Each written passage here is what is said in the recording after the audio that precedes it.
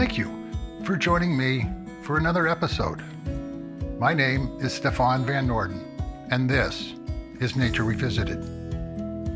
This podcast will be airing on November 3rd, the day of our national election. As we are all immersed in this time of great debate as to who will be president, I thought it appropriate to do an episode that looked back to our first president, George Washington.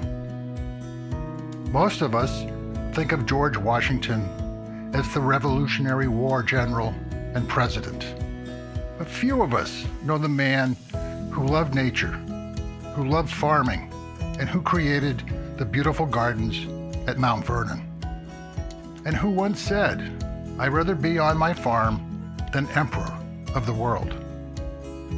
So I visited Mount Vernon and sat down with Dean Norton, the head horticulturalist, and talked about Washington, his love of nature, and the gardens at Mount Vernon.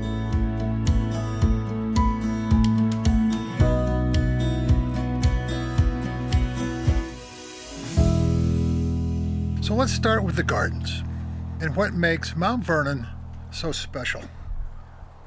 They come to see the house and they learn about Washington and they see the garden and they admire it, having never thought they would have seen a landscape, grounds, or gardens like this. The gardens at Mount Vernon are really relevant because they tell a story of the past and they tell a story of gardens at a time when they were just now becoming gardens to enjoy, because it wasn't that far off when the gardens were purely for survival. All gardens early on were nothing but vegetable gardens. If you didn't have that, you wouldn't have good health. You wouldn't be able to survive. So it wasn't until the mid-18th century, maybe a little before, but you start actually seeing flowers grown for beauty and not necessarily for use. So when you get to this point, we're talking 1799, there are gardens actually just for beauty. You have both, but they were for use and for beauty. And this garden that we're in now was so special. You see, the landscape he was trying to create was something in his mind beautiful enough and special enough that it would reflect the man that he had become. And so when people came, he needed a pleasure garden because he knew that really fine gardens had pleasure gardens, which were gardens to grow plants not for their use, but for their beauty. Wherever Washington was, he was never far from thoughts of home and his cultivated fields or gardens. He was always thinking of home. And not only George Washington, but even Martha. A lot of times, Martha kind of ruled the vegetable garden.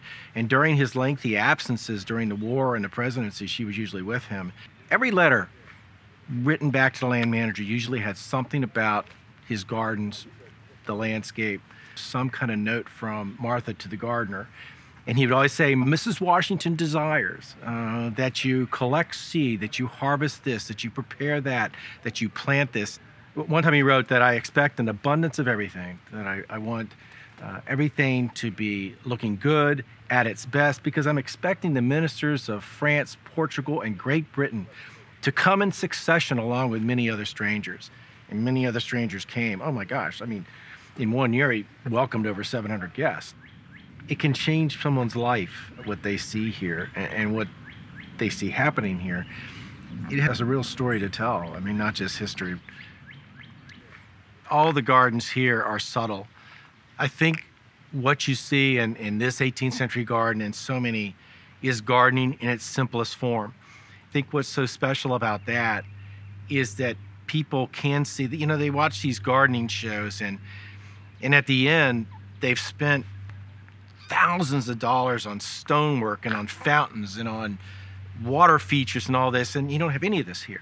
This is basic gardening, and it can be done by anyone of any degree of skill level. Yeah, you may lose a few things. We lose things all the time. It's just gardening, and you can make it really special. And another thing what's really neat about this garden is that the features people all of a sudden pick up on are the simplest things. This trellis behind me, as simple as that is, but it's this really neat garden feature. Trellises for the espaliers, the brick edging, they're just the simplest little elements within the garden that people, because it's not crowded with all this other stuff, you recognize the simplest things in the garden, and I think people really appreciate that.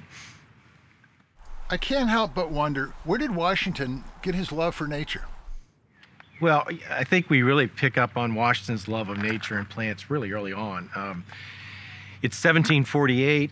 Here's George Washington, a 16-year-old, and he's on a surveying trip in the Ohio River Valley, and he writes in my journal of my journey over the mountains that about 4 miles higher up river we rode through the most beautiful groves of sugar trees, and for the best part of the day, we admired the beauty of the trees and the richness of the land.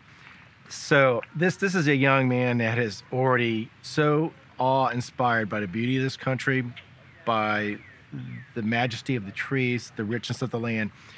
So he's already primed to live a life that is responsible as far as proper cultivation of the earth and sharing that with others, which I think was really, to me, one of the more special parts of Washington's life. And really, we learn, I think, more about Washington and who he was through his quotes about agriculture, cultivation of the earth. He was real connected with nature. You know, Washington's earliest landscape was based on formal design, geometric patterns, which is what you'd expect for early American gardens. But Washington had purchased a book written by a gentleman named Batty Langley, who was a leader of a new movement in England, the naturalistic movement. These designers were trying to get the English gentry to abandon what they had adopted from the French, which was just pure formality, and go back to nature. Not have trees touched by the scissor or topiary, not trap water into a canal. They wanted to go back to streams and lakes and groves of trees and sweeping lawns because they can grow turf so well. So Washington really bought into that, and so his landscape changed from formal to the naturalistic. And on January 12, 1785, Washington writes that I rode to my mill swamp and other locations looking for the sorts of trees and shrubs I shall want for my new plantation. And so it all changed at that point. And why did he need to go anywhere else? Everything that he needed, dogwood, redbud, fringe trees, pines, holly, cedars, ash, maple, oak, were right in his forest. I mean, he could just go and dig them and bring them right back. So it really, truly was an American garden, because everything that was growing was native and it was right close by. But he also had a real interest in exotics, and he mentions that a lot. In 1792, bought 209 plants from John Bartram. Actually, those plants he used to develop a whole new garden feature or landscape feature called the ovals, which were planted on the Bowling Green, and he gave us really specific instruction on what to do and how to lay them out. And he would write to people saying, I'm looking for plants that are not usually grown in this area. He just had this thirst for new, for, as he said, exotic. He was interested in just everything. But he also knew that the most important part of gardening was still the garden of necessity, which were the vegetables, the fruits, vegetables, and berries. And so he didn't dare devote this space, which is almost an acre in size, to totally flowers. That would have been really wrong. So he read the English authored dictionaries and writings, and they shared with him that you can have both. You can combine beauty with necessity. Plant your vegetables, cultivate the earth for that, but surround them with a border of flowers. He was able to grow much more square footage in the more necessary parts of gardening. But that border became a garden that people could walk in and admire the roses, pinks, lilies. The visitors talk about that the flowers were beautiful in appearance, exquisite in their perfume, and delightful to the eye. So he did achieve what he was trying to achieve. A border of flowers, almost always behind that would have been a backdrop of espaliered fruit trees, which would have created a wall between the two and a screen, so that when people walked in here, they never, walking into the upper garden, ever say anything about vegetables, but they always comment about the beauty of the flowers. Washington's gardens were something that were created for the enjoyment of his guests. The idea before and after dinner was to stroll the gardens and grounds. But Washington did not take a direct hand in all that. Once he created this, he designed it all. He hired professional gardeners to maintain it. I think he took great joy in the comments that he received from visitors that strolled the gardens. But he was riding around his 5 farms, his 8,000 acres, checking on them daily. It was the highlight of someone's stroll around this property, to walk in, admire the greenhouse, those tub plants that would have been stored in there in the wintertime so that they wouldn't freeze, stuck around the garden during the growing season, and the beauty of the flowers. And this garden was not meant to run through. This garden was meant to stroll, to enjoy, to admire. And I just think people would have done what we would like for folks to do today, is to spend some time in the garden, to watch it come to life before your eyes with all the activity of the bees and the moths and the butterflies and the hummingbirds. It's like this ballet that's going on, starting with sun coming up to sun going down, that so many people just miss unless they just stop and look and admire and enjoy. You have an important role here at Mount Vernon. How did it start? The horticulturist that was here took a liking to me and basically really early on said that you're of the age that when I retire, you might want to take my job. And so, I mean, what really convinced me that this is what I wanted to do was when the grounds foreman said, I want you to go get the big green tractor and mow the 12-acre field. And so when I got on that tractor, I'm a kid, you know, I'm 17, 16, I don't know. And I'm on the rear end of this tractor. It was a bear to steer, and it was loud, and the exhaust was coming to my face. I said, man, this is what I want to do the rest of my life. So I was hooked. And that's the thing. That's what we need to do, is get people back to the garden, and they will get hooked. You got to hook them. When someone takes an interest in what we're doing, we actually take time with them because we think it's important. What's really great is if there's something close by that's edible, it's really fun to maybe take a bud of a daylily and you say, try this, it's really good. And they say, come on. And they'll bite it and go, man, this is good, you know? You can, and we eat our way through the garden. That's fun. That's fun to do. And then really fun is when you get a seed pod and you go hold out your hand, and you take the pod and you rub the pod, and all this seed drops in their hands, and you go, oh my gosh, you mean a plant comes from that? And when they realize that this plant actually generates a seed for a plant just like it. It's self-preservation. It's something that a gardener can take and save and plant it the next year. And that was Washington. He always hated it when he had acquired a plant of some sort and then the gardeners lost it or they stored it incorrectly. He felt once you got a plant, you should never have to seek that plant again. He was frugal. Our gardeners, every day, they do such a great job, but I remind them often, before you start your day, before you start digging and working and sweating and getting all dirty, take a moment to admire your garden. Admire what you had done the day before. It just rejuvenates you. I'm an administrative horticulturist now, but when I get the chance to come and walk through this garden, to take a look at the house of George Washington, to go into the kitchen garden, I'm ready to go. Yeah, I'm set for a long time. It's exciting. It's hard work. We as a horticulture team believe that we want to educate people every day. We want to enlighten them about what's here. And so we are more than welcome to answer questions. And if we have people taking an interest in what we do, we take some time. We share with them what we're doing and why we're doing it. We try to engage them so that they themselves will realize that this is so much more than just this display of history, that this is something, number one, they can do at home, but something on a very smaller scale and still get so much joy from doing that.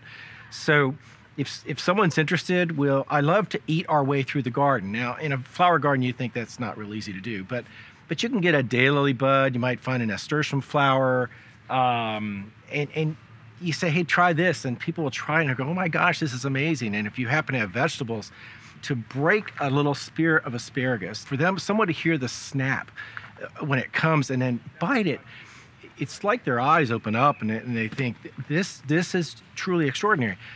And you've caught them, you've hooked them. And I think just from that little encounter, that's changed their life. And I think it's something that they're going to now try to do themselves. And I hear it all the time. Knowing that you were coming today, I did my research. And you talk about history of place.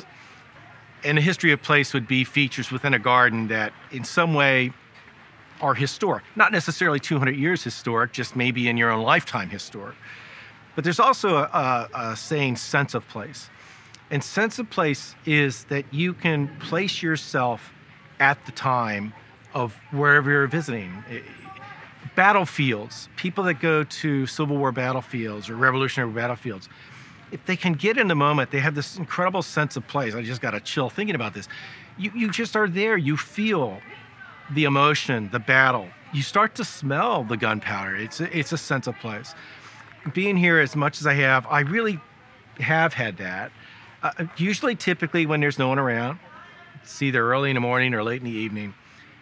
Because in the 18th century, this would have never really been a very quiet place at all. There was a lot happening. Dogs would have been barking, chickens would have been making their sounds, the horses would have been getting ready. In the morning, Washington gets up and goes down and greets his hounds every morning, sees his horses, and comes back. So really, silence at Mount Vernon was not at all usual in the 18th century, but today, it does occur. And that's when I not only feel connected with Washington, with what was occurring in the 18th century, it's an overwhelming feeling that really it's hard to describe unless you're lucky enough to be on the estate, sitting on the piazza or walking along the Bowling Green. It'll happen to you too. When you come to Mount Vernon or go to an 18th century site, you usually see animals in yoke working. You see people cultivating in the field. You see everyone was connected to the land in some way. They had to be. Washington wrote that our wealth and prosperity depends on the cultivation of our earth. It was an agrarian society.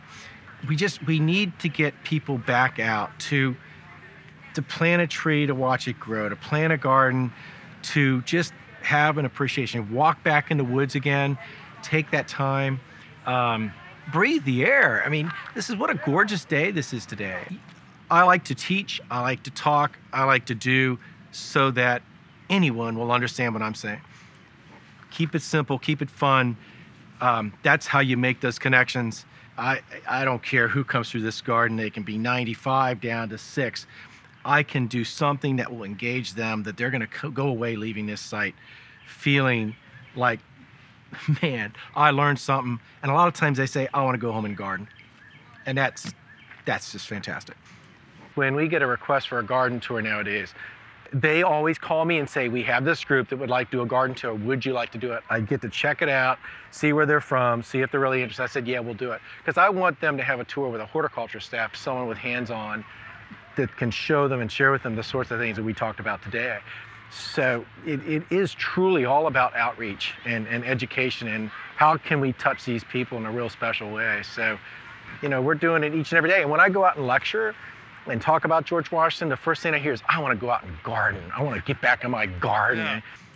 So now the garden we're going to go into is a colonial revival garden. And I don't know if you've heard that term, but anything colonial revival is certainly based on some historical accuracy, but it's also equally based, if not more, on beauty.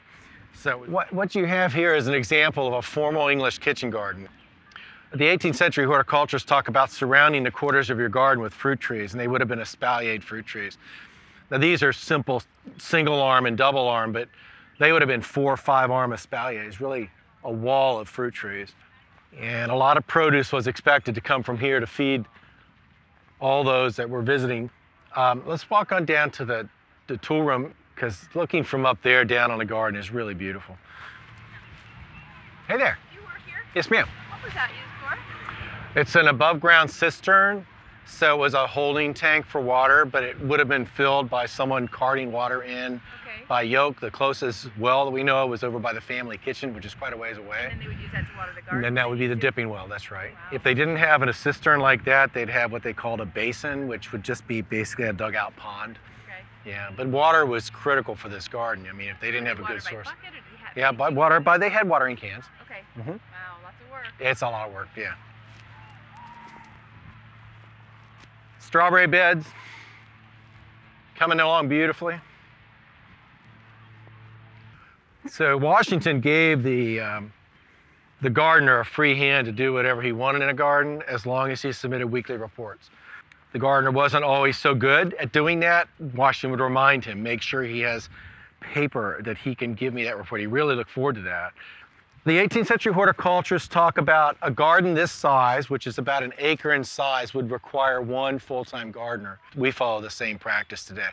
Each of our larger gardens has one gardener assigned to it, and then we have a floating staff of gardeners that go to whatever garden needs the help at that particular time. And then there were typically 2 to 3 slaves assigned to the gardener to help throughout the growing season. And then other staff members, cooks and other staff members, when they were idle, they would come out and help in the garden as well.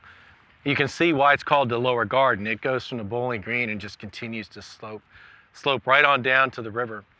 It was terraced to give you 2 level areas to plant. Come on up here, this is beautiful up here. It's just a wonderful view of the garden from up here. It is beautiful. And once again, it's just, you can pick up on so many different things. The shape of the wall, I love the way it slopes down, the pale fence on top of the little wall that surrounds it. Now, on the Bowling Green side, that fence is aesthetically pleasing, but on this side, it's practical for the garden and the gardener because they recognize that gardens needed to breathe, that good airflow in a garden helped eliminate diseases and poor plant growth. All the little different roofs and peaks and chimneys, it just all adds interest to the garden. The little garden houses that we're in right now, this is an 18th century structure, as well as the one down at the other end. This was a gardener's toolroom seat house, and that would have been the outhouse or necessary. The helicopter is very appropriate too. I think the reason that this garden is relevant as well is because a garden tells stories. It's a wonderful way to share, to reflect, to just sit for a while and relax. And I mean, that's why I think our garden's relevant, because it's passing along that passion that Washington had to others. I think this is why gardens are relevant. Get you outside, slow you down, take a minute to breathe and enjoy. Maybe even grow something for your own use for eating. That's really special, to grow lettuce or cabbage or whatever it might be. From earth to table, you can't get more exciting than that. But another thing about a garden, which is really great, it's so much fun to share from your garden, especially perennials and other plants. To take a plant and pass it along to someone else, and then they do the same for you. Washington, if there was a gift to give to Washington, the greatest thing you could give him was a plant that he wasn't familiar with.